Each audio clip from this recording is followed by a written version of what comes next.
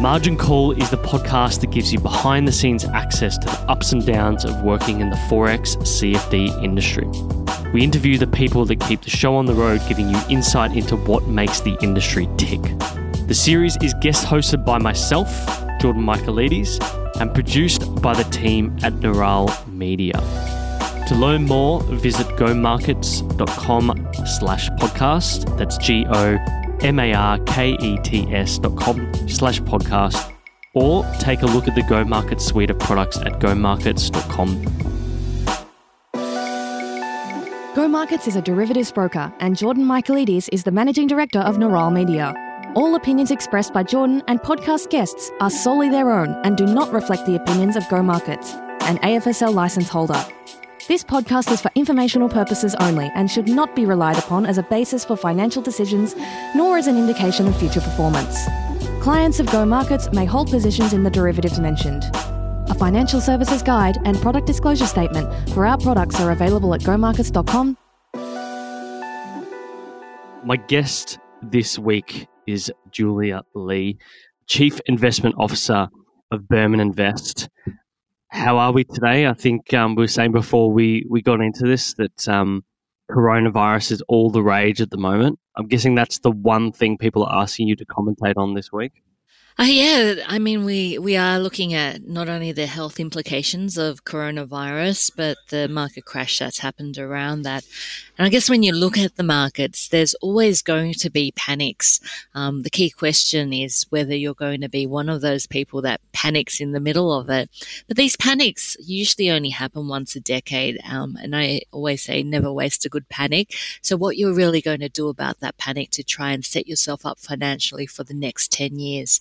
So the coronavirus is still developing. We're still seeing big falls in terms of the market. But I know that volatility does tend to cluster. And usually I try and stay on the sidelines for at least around about 2 to 3 months. But then opportunities should start to emerge. Yeah, I think I was speaking to a few analyst friends earlier this week, and they were talking about, this is, opportunity of a lifetime. And I was sort of saying to them, like, don't you remember the GFC? Like it every 10 years you sort of get these periods where you get massive downswings, like where the exchange can go down by 50%. I mean, I think it was yesterday, right, that the US, the FTSE, pretty much everything was down about 10% just in one day. So I think you're right. I think sitting on the sidelines, when people look back on this interview in 2 to 3 years from now, they'll be like, these guys had a few more months ahead of them before they really saw how bad it got. Yeah, I think the difference between now and the global financial crisis is, number one, this is a health crisis, which means that people are actually going to die, and there are implications not only from the health perspective, but from for humans as well, and for people and families. So stay safe out there. But secondly, the policy options that are available few and far between, given that interest rates are near zero or below zero in much of the world. So policymakers have their hands tied a little bit there, and we'll have to look at physical measures as well as non-traditional measures. So a little bit different from the global financial crisis in that it's a health crisis that's having real-world implications. What time have you had to go back and look at similar events in history? Like everyone talks about the Spanish flu, right? I do wonder what if this is a health crisis, do things typically bounce back quite quickly during that sort of thing, as opposed to a financial crisis where there are larger systemic issues? I guess that's what everyone's been wondering, right? Sure. I mean, it does depend on the severity and the duration of the coronavirus and how many regions it impacts. And we don't know that yet. So there's still a lot of uncertainty as we're doing this interview. Generally, when you see event-driven events for things like H1N1 or swine flu and SARS, there was a very quick bounce back by the market once the risk had passed. The markets don't like uncertainty. So as soon as we start to get a bit more information around how severe and deep it's likely to be, then the markets will be able to better price that event.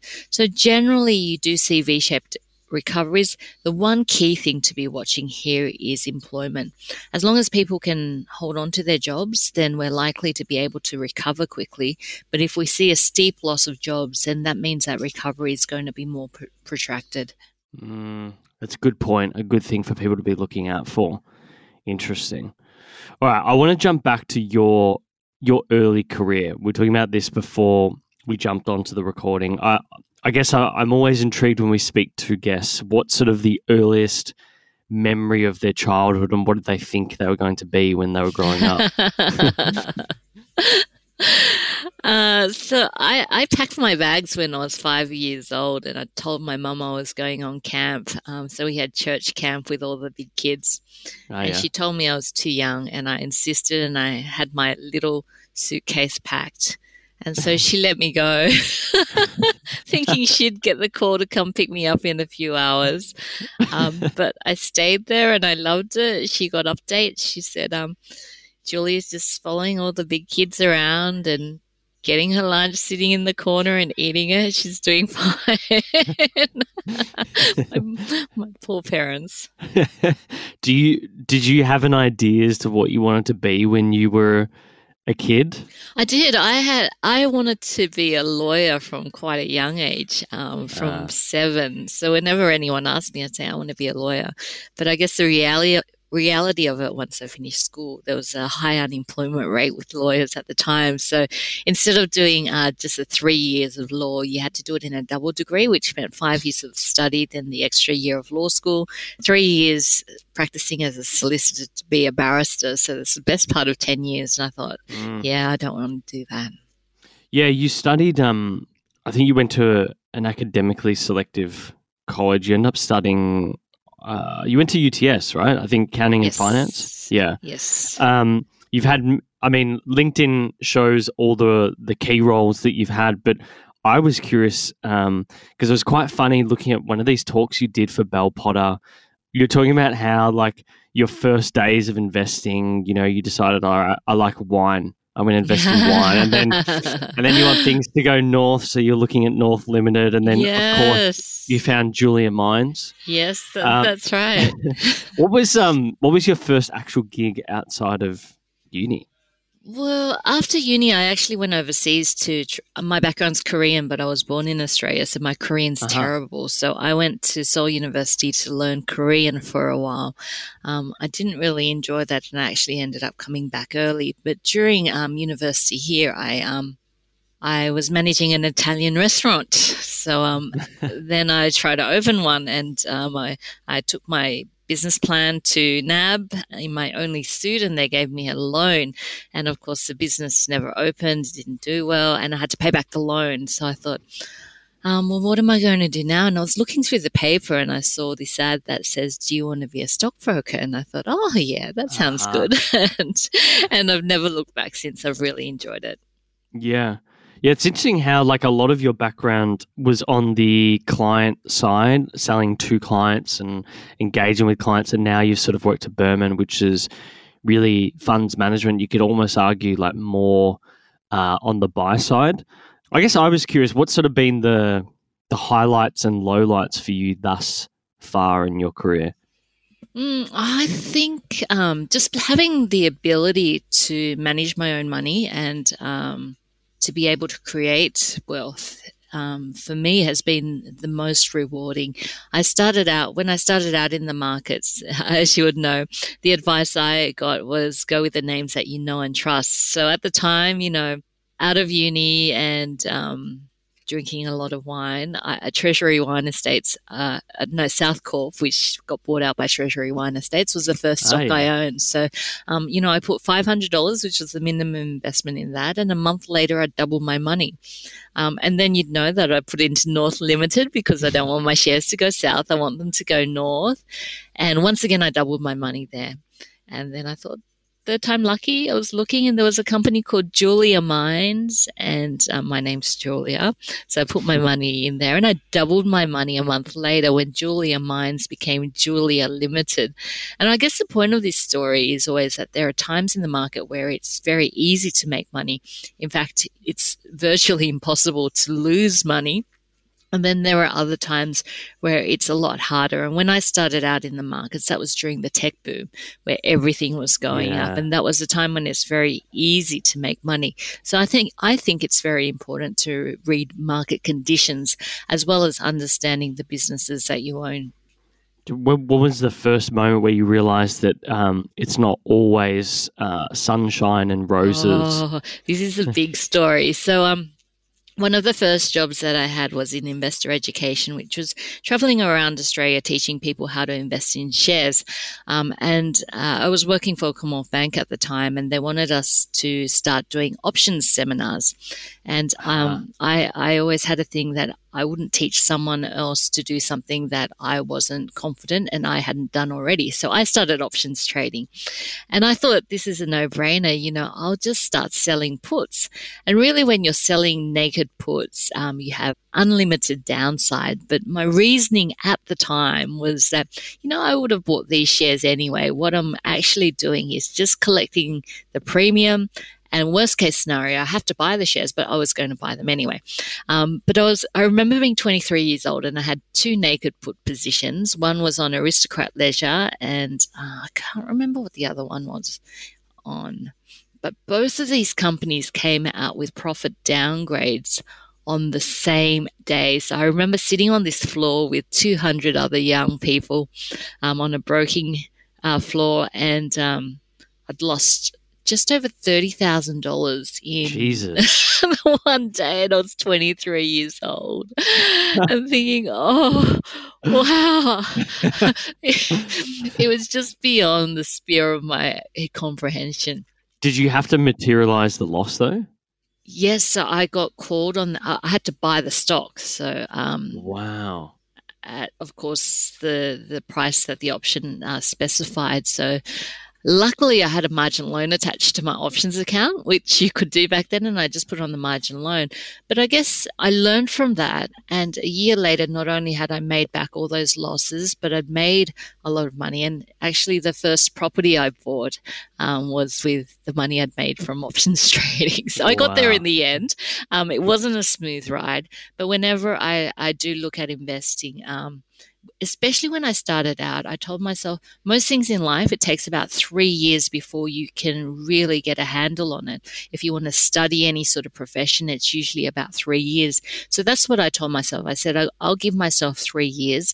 And in that time, it's okay to make losses. But what I want to come out of that 3 years with is the skills to be able to manage my own money and to create wealth. And I figured that I'd have that skill for the rest of my life. So I had an investing and trading diary. And I tried out as many methods as I can during that time, as well as different products. So, options, warrants, fundamental analysis, technical analysis. I think that is like a real common feature amongst a lot of people that we interview and it's something that I try to take in myself at a younger age is looking at those first few years of trading or investing as a learning period. I feel like a lot of people who have had success have times when they're almost certainly wiped out in one go. And for me, it was oil futures. I don't know why, but I got into oil futures. I was at uni, classic trading it on margin, of course. And like all the savings that I had, which was not much. It was like $4 or $5 grand at uni, which for me, because I was earning not much, was a lot of money. Like it was everything I had. And then I was trading that, and then in the space of a week, I pretty much lost it all after having traded that market for like 6 months. And I feel like that was a big wake-up call because you sort of get those moments, and like a lot of guests have said, you realize that it's not always sunshine and roses, if that makes sense. But I feel like that's a commonality amongst a lot of guests. Yeah, the market has volatility, and that's what makes it terrifying as well as exciting. I guess the other period was the global financial crisis, which was a hard one. I got lucky there. I sold half of my portfolio in June 2007, and I was 100% out in December 2007. And then come March 2009, I actually sold that apartment that I initially bought with the options, and I put it back into the market. So I don't mind trying to read the market, because I understand that that's what's behind easy or difficult conditions to make money. Mm. Now, you're, like I said earlier, you've moved from, if we think of Bell Potter, classic Australian, or Bell Direct rather, classic Australian business. You're at Hub Financial Group. A lot of these roles were focused on dealing with clients as a broker or analyst or commentator of some sort. And now you've moved to Berman. I think you've been there for about 7 months, and it's your first role as a CIO, I believe. Mm-hmm. What has been the most intriguing thing for you moving from purely the sell side to the buy side? Well, my passion has always been stock selection. So being able to do that is fantastic. So in terms of my actual job, I absolutely love it. I think the part that I really enjoyed the most is that I've always been a numbers person, so I like crunching numbers. And I found that just when I was trying to analyze stocks and analyze the market, that my Excel spreadsheets just kept on crashing. So it was time to pick up a new skill. So I have a book called Pandas for Everyone on my desk, which is about Python coding. And the parts of my strategy that I could, I've been working with a guy over in Canada who's amazing to code up the parts of my analysis that could be done. And that has been fantastic because it's cut down my workload by about 90%. So the soft touch stuff I still do, but anything that's based on historical numbers, a lot of that has been automated, which is amazing. Yeah, that was one thing I was thinking about is process. How does someone at your stage now in your career, what does your investment decision process look like? And it sounds like for years you were sort of operating on punching the numbers manually, but now you sort of have like let's call it a quant system that does a lot of the calculations for you, and you're able to make decisions faster. Does that mean that now you're primarily looking at a bunch of companies that you like, or are you looking for indicators from that system that are, you're agnostic to whatever type of business they are? How does it sort of work for you, that process? Sure. Mine isn't one or the other. If you think about the Australian share market, there's over 1,700 companies on the market, and you'd need an extremely big team, and it'd be a lot of work to analyze all of those companies. So for me, the process is all about knocking out those companies that I'm not interested in to get my investment universe down to a more manageable number. And that's really what the numbers and the filtering is all about, just getting the stocks down to a manageable number that I can then go and research further. It's not a system that just looks at the results and automatically invests in those companies, because that wouldn't be a good way of investing, because I do still like to look at structural as well as cyclical trends out there in the market.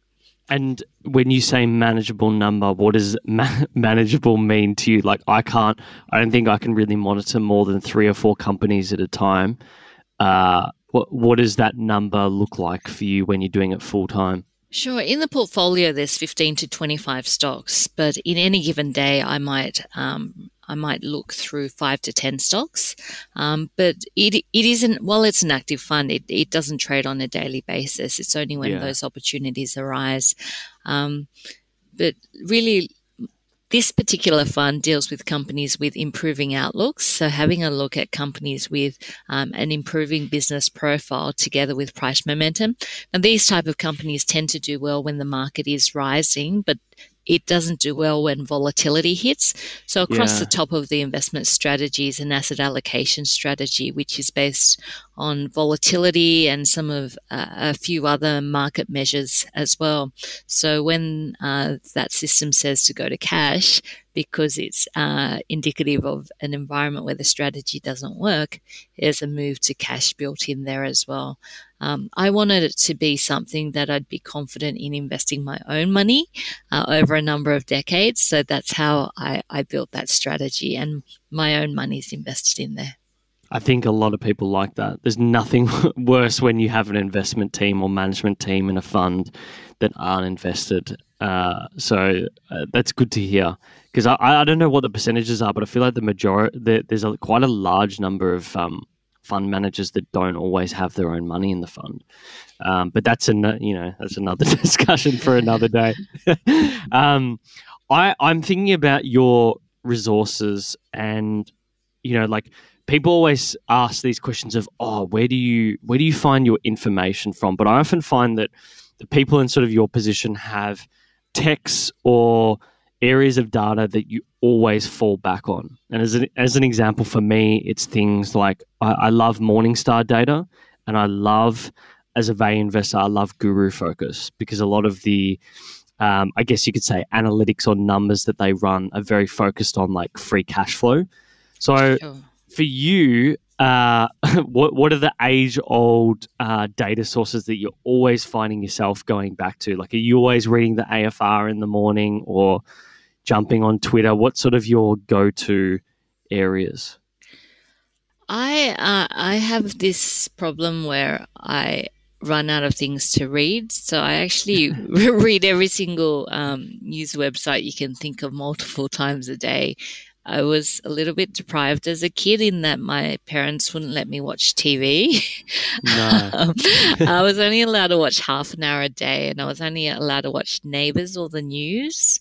Okay. And then my mum decided that Neighbours was too racy, so I was only allowed to watch the news. So books were really my form of entertainment. So I love reading, and literally, I will go and read the AFR News, Sydney Morning Herald, The Australian. Anything you can get your hands on. Anything I can get my hands on. Whenever I've got a spare chance, I will be reading it all. And then some international websites as well.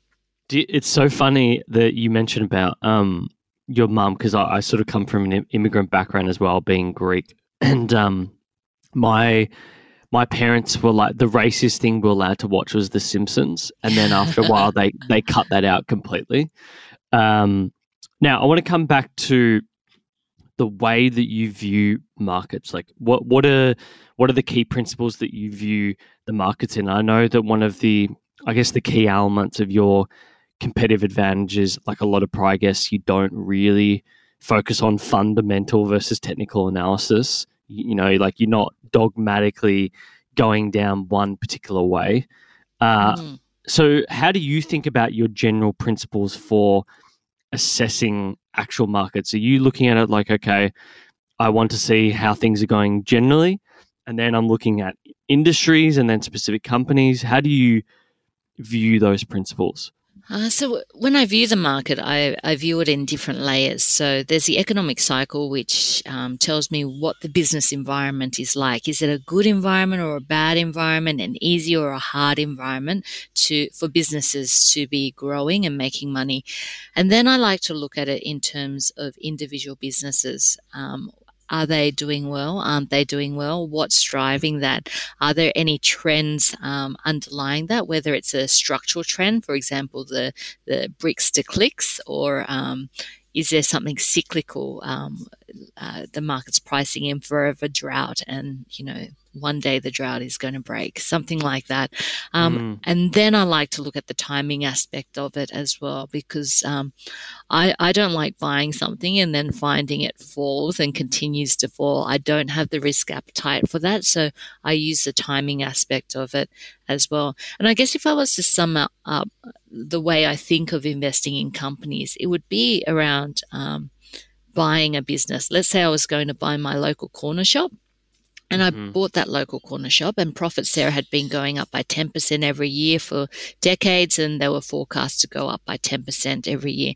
And I bought that corner shop for $2 million. But having, bought that corner shop, 3 months later, I decided that actually I really don't like having a corner shop. It's just not for me. And I decided to go and sell that corner shop. Nothing had changed. It was still growing at 10%. It was still forecast to grow at 10%. How much would I be able to sell that business for? And the answer is probably around the same price, for $2 million. And that's because nothing has changed. And if nothing changes within a business, then the valuation or the value of that business shouldn't change either. So when I look at the share market, really I'm looking for that change to changed the value of a company. So, for example, let's say in record time, there was supposed to be an apartment block going up next to that corner shop. It would be built within 1 month. There were 1,000 people moving into that apartment, and, that corner shop was no longer forecast to grow at 10%, but many times that, then would I be able to sell that corner shop for more than $2 million? And the answer is probably yes. And the catalyst for that change in value is that there's been a change. There's something that's happened that has caused a change in the value of that business. So that's really how I look at businesses on the market. I look for catalysts, and I look at, well, what is it that's going to change the value of that business? And often when it comes to companies, it could be a new management, new strategy, new product, or it could be riding a structural shift or a cyclical cycle as well. Yeah, so it's quite similar to value investing in that regard. It's looking at whether the growth will change the business, and in turn, does that affect the price and its value? And it's a little bit different from value investing, because you're looking at the growth profile of the company, not so much the price you paid. It's not about identifying cheap companies. It's identifying companies with improving profiles. It's a little bit different. It's more growth focused and value focused. Yeah. I mean, value investing's changed a lot nowadays. I think there's, your penny pinchers, and then there's your Warren Buffetts of the world who are intrigued about businesses that have good fundamentals. But yeah, I think looking at change is something that we're all looking for. And I guess when you're thinking about change and therefore risk, how does that, it sounds like on a risk, looking at risk, I guess, in general, you're going to be assessing, well, what are really the things that are going to affect the downside of this business? Would that sound about right? I'm usually, when I'm identifying those companies to invest in, I'm looking at the potential growth profile of the company. And then when it comes to before investing, then the risk assessment happens. So what's the potential downside case to what I think might be a good story? So I definitely wouldn't classify myself as a value investor, because it's not just about buying cheap assets. Yeah. For me, it's about buying companies with improving business profiles. I want to jump to media commentary. You've done a lot over the years, and there's a lot out there. Like if you just search the name Julia Lee, there's many interviews I've seen with Sky News, CNBC, ABC. I remember for a while you had... you're hosting a few shows on Sky News. I think, what was one of them? Your Money, Your Call. I remember seeing you on Your Money, Your Call. There was Equity Investor, the Your Money channel. Although I think the Your Money channel, that was recently closed, wasn't it? Yeah. I mean, I have done a lot of media work in the past. A lot of that had to do with my roles at different companies, where there was a media component to it. What do you think you've learnt as a media commentator? Do you think it's changed the way that you see things at all? I'm really quite proud of my ability to communicate. And the reason I say that is because it doesn't come naturally to me. I was always an introvert growing up. I found it hard to speak. And in fact, when I first got my a job doing a lot of public speaking, I was one of 10 that was recruited during the tech boom to go out and give seminars and teach people about investing. And before we were allowed to go out in front of clients, we had to do this presentation in front of the executive team. And only when you passed that could you go and present in front of clients. Well, everyone except me and another guy, Phil, managed to pass that. So Phil and I used to come to work every day practicing by ourselves and thinking we were going to be fired because we couldn't do the job that we'd been hired to do. Phil went off to go in to be an advisor, and he's still in advisory and doing really well. So then that just left me to come into practice every day by myself. And my mum says she remembers me bringing the camera home and just practicing in front of the camera. And she'd be like, "What are you doing?" I'm like, "I'm practicing." And I guess the point of this story is that a lot of people see me present and say, "Oh, you're such a natural communicator." But for me, it's something that I've really worked hard on. and it hasn't come naturally at all. And I guess that also characterizes my philosophy around anything, that if you start anything, it's natural not to be good at it, whether it's investing, whether it's playing golf. And it's really just about sticking with it, that you get better over time. Do you find that it's made you better at explaining problems, solutions, or investment ideas? Having a hard time initially. I guess I because I've had to go through the steps to become a good communicator, I do like helping people when they are looking to present. So I do enjoy teaching people about presentation skills training, because obviously I went through that journey as well. Yeah. Yeah, I could imagine, I find myself to be sort of ambiverted. I'm not quite extroverted. Well, I am extroverted, but I also like my time to myself, if that makes sense. I find a lot of the time if I do interviews, because, we might do a few interviews a week for our own show, for clients, whatever it may be, that I'm often tired just afterwards. I feel like that's an indicator for someone who does like, their own personal time. But I found that it's made me better at just speaking in general. It's such a valuable tool, and condensing ideas, it's been very good for that. Oh, absolutely. Sometimes you learn more from teaching people than from actually listening to someone else. But also, it's been a difficult thing to do as well. If you think about my first presentation, it was when I was 22 years old. So there are people out in the market who have been coming to my presentations for quite a long period of time. And that means that all my mistakes are in the public domain as well. And I think you have to have thick skin to be able to get through some of those times as well, because basically all your thoughts on the market are almost on public record over the last couple of decades. So, I try not to think too much when I do make mistakes, because it's only human. And a lot of the time when I am doing interviews, I just think that I'm chatting to someone and no one else is watching. And I guess that's my way of dealing with things like television.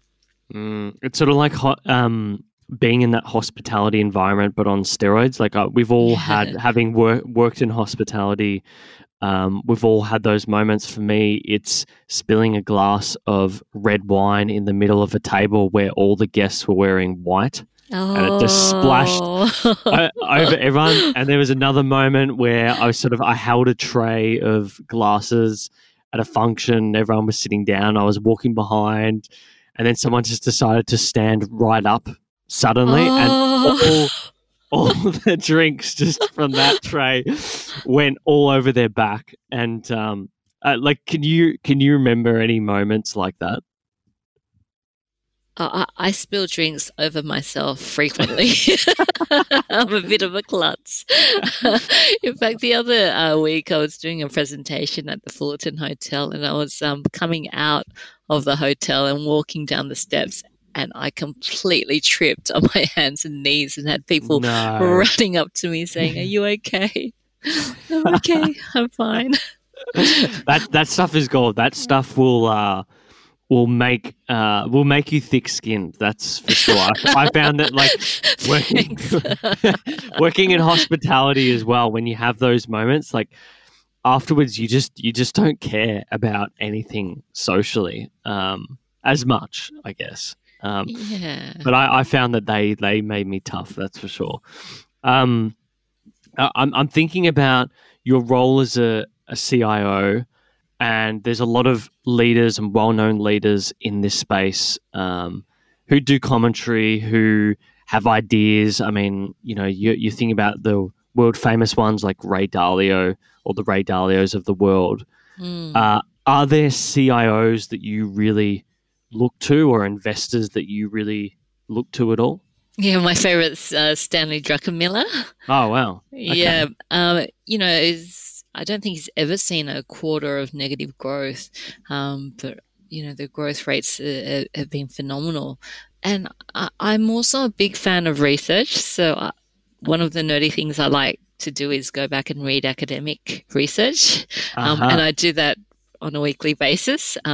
So a lot of the concepts, my investing concepts, because my view is there's no way that I've lived through enough market events. I wasn't working during the 1987 stock market crash.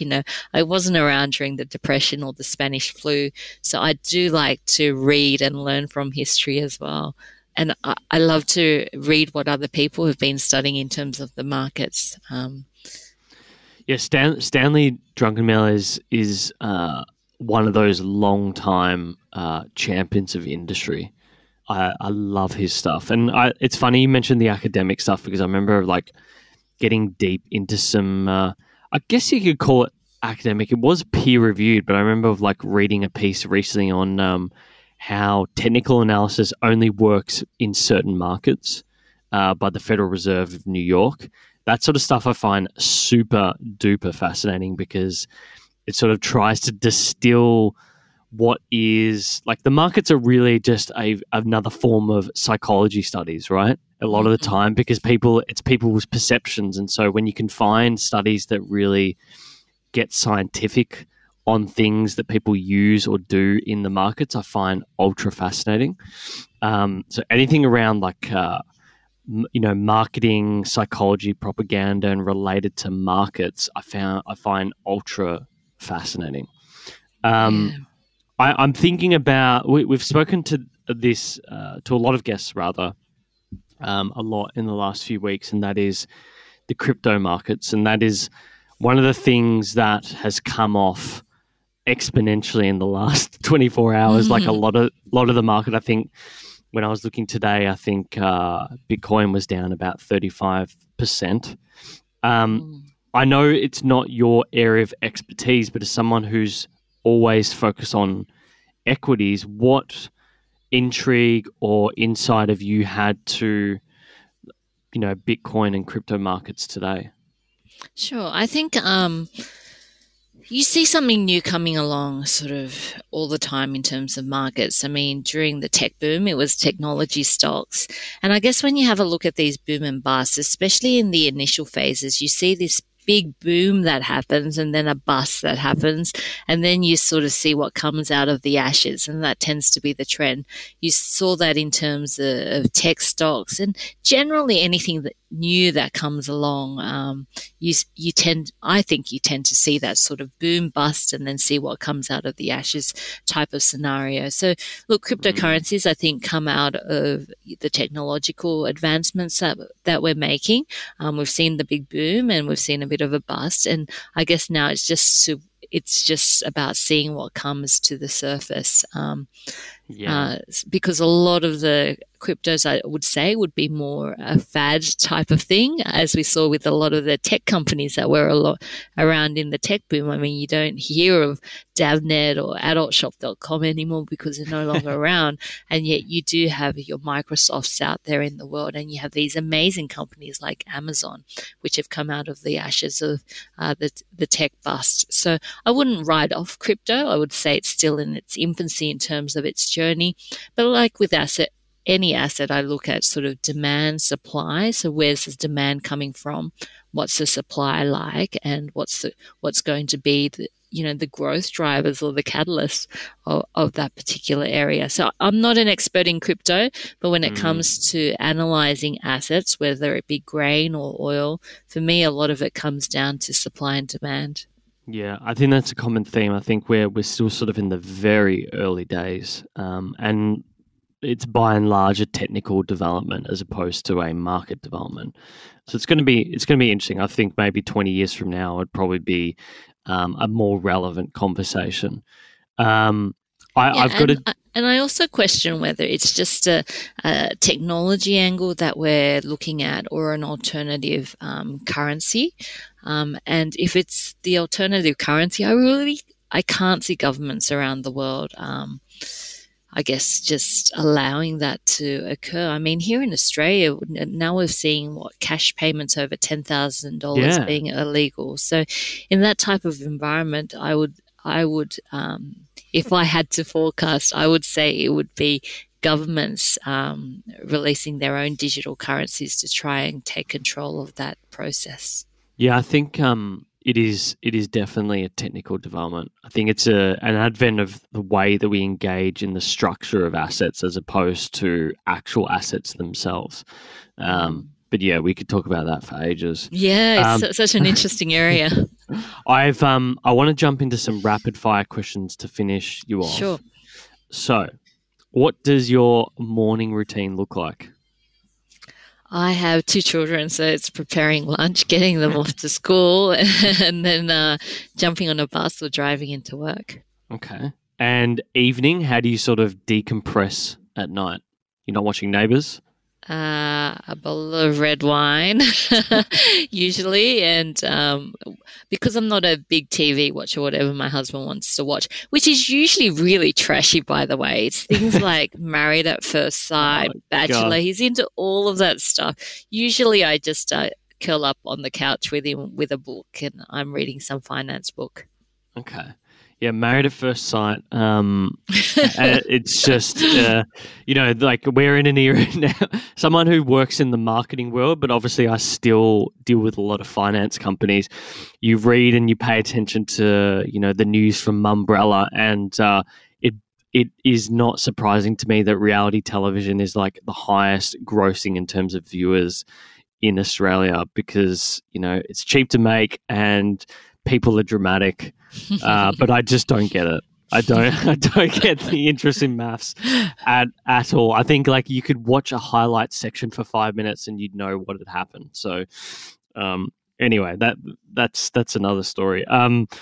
Now, if you had to gift a book, speaking of books, if you had to gift one to the audience for the impending quarantine that we'll all be having, and assume that all of a sudden that we can't go outside and there's no TV, what book should people be reading? Finance-based? Anything that you want. Oh, well, one of my favorite books is it's called The Name of the Wind. Okay. It's a fantasy novel by Patrick Rothfuss. Okay. What's it about? I guess it's like I've never watched Game of Thrones, but I've read the books, so I find it more fascinating than Game of Thrones. I think he was a fantastic read. Just the way he describes things, like I think on the first page of the book he says it was a silence that was in 3 parts.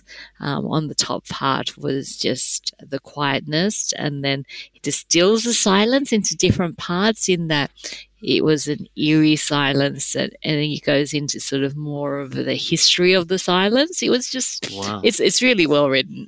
If it was an investment book, I have lots of favorite investment type books, as you'd imagine. One of the ones that I'm really enjoying at the moment, it's called The Best Investment Writings. And it's just a collection of different articles, which are pretty current. So I like that one. And I also really enjoy Market Wizards, which is a series of interviews with different traders and investors. Okay, very nice. Well, we'll make sure we link them all so people can check that out. Last question for you. If you had to have a billboard, you're in Sydney, right? Yes. So you can have a billboard anywhere in Sydney. What would you put on it and why? Be kind. Now, why be kind? Oh, I just think, I'm in the markets. I've had a pretty rough few weeks. But at the end of the day, money's just money, and it's really how we interact with people that's, I think, important. I like that one. Yeah, particularly with the last few weeks, it's very contextual. People being tasered for pinching toilet paper or fighting over toilet paper. I was having this debate last night with friends at dinner, and I'm trying to understand why toilet paper in particular, because it's not like an Australian phenomenon. It happened in Hong Kong. It happened in Hong Kong, and it happened in Singapore a month beforehand when they first started having issues, and I don't get it. We could call this the toilet paper crash. Yeah, imagine that. The toilet paper crash. I think it's psychological. You love psychology, and it's really about that herding behavior. Yeah. And I guess it sort of taps into that sort of primitive need for security, I guess. Yeah. Yeah, we were debating that. Like maybe it was because toilet paper is sort of like a perishable item, like perishable food. But my argument was like, wouldn't I know humans aren't rational, but wouldn't you run to the tin food aisle first? Because like you can only tin food at some foods at certain times of the year, right? And then if tins are gone, then people will be really freaking out. Or like maybe it was perishable items, like maybe just all the big lamb roast. Like I'm thinking about myself, we bought like 2-leg lamb roast and just whacked them in the freezer just in case. I would have thought they would go, but no, they were right stocked up. So why do you think we've had the run on toilet paper? The only thing that I can make sense of is what you said before. It's security. It's a perishable item. We're all used to wiping our butt with this nice soft thing, and no one can imagine a world where you have to use something else. So the weird thing I find is that my mum has one of those water taps on the toilet that washes your bum after you go. Oh, the bidet. Yes, so she doesn't even need toilet paper, and yet she went out and bought some. And I was like, Mum, why? Yeah, why? Yeah. I mean, maybe we were sort of saying maybe it's because toilet paper is not sold in like cans are sold in individual cans. You know, you might buy like 100 grams of something or 200 grams of something in a can, but with toilet rolls, they sell them in packs, right? So you can't buy 6 toilet rolls or 5 or 7 or 9. You have to buy 20 or 10. So it's just like it's the way that it's been set up from a marketing point of view and how you buy toilet paper, I think is really what's led to this, because it just means that you have to buy lots at a time. And there's a finite amount. So, anyway. And herding behavior is amazing because, there's been a lot of studies on herding. And even if you understand the psychological concept of it, it doesn't stop you from doing it. And they found that in terms of professional investors as well. Just because you understand a psychological concept doesn't mean that you're not subject to it. Oh, 100%. I think that the greatest thing you can have as an investor is knowing that you are completely susceptible to it. And I think to think otherwise is just cognitive dissonance. So, but look, Julia, thank you so much for doing this. It's been a pleasure. It's been a busy week. Where can people find you on the internet? You can go to bermaninvest.com.au. Otherwise, I'm active on Twitter, Julia Lee AU, and I would love to hear from you. Awesome. We'll make sure we link all that. I'm sure people will be following and seeing what you're up to after this. I'd recommend following on Twitter. Finance Twitter is the best Twitter in the world. I find it's probably the best social platform for me at the moment. But there's also a lot of people panicking and freaking out, so it provides some funny moments. But look, thanks for doing this. And it's been a pleasure, Jordan. Yeah. Thanks for having me on. Thanks so much. Thanks for listening to Margin Call. Before you run off, make sure you subscribe on your podcast app to get first access to new episodes, and consider sharing this with a friend who loves the Forex CFD game. Don't forget to like us on Facebook, Twitter, Instagram, or YouTube by searching Go Markets. That's GOMARKETS. Until next time, thanks for listening.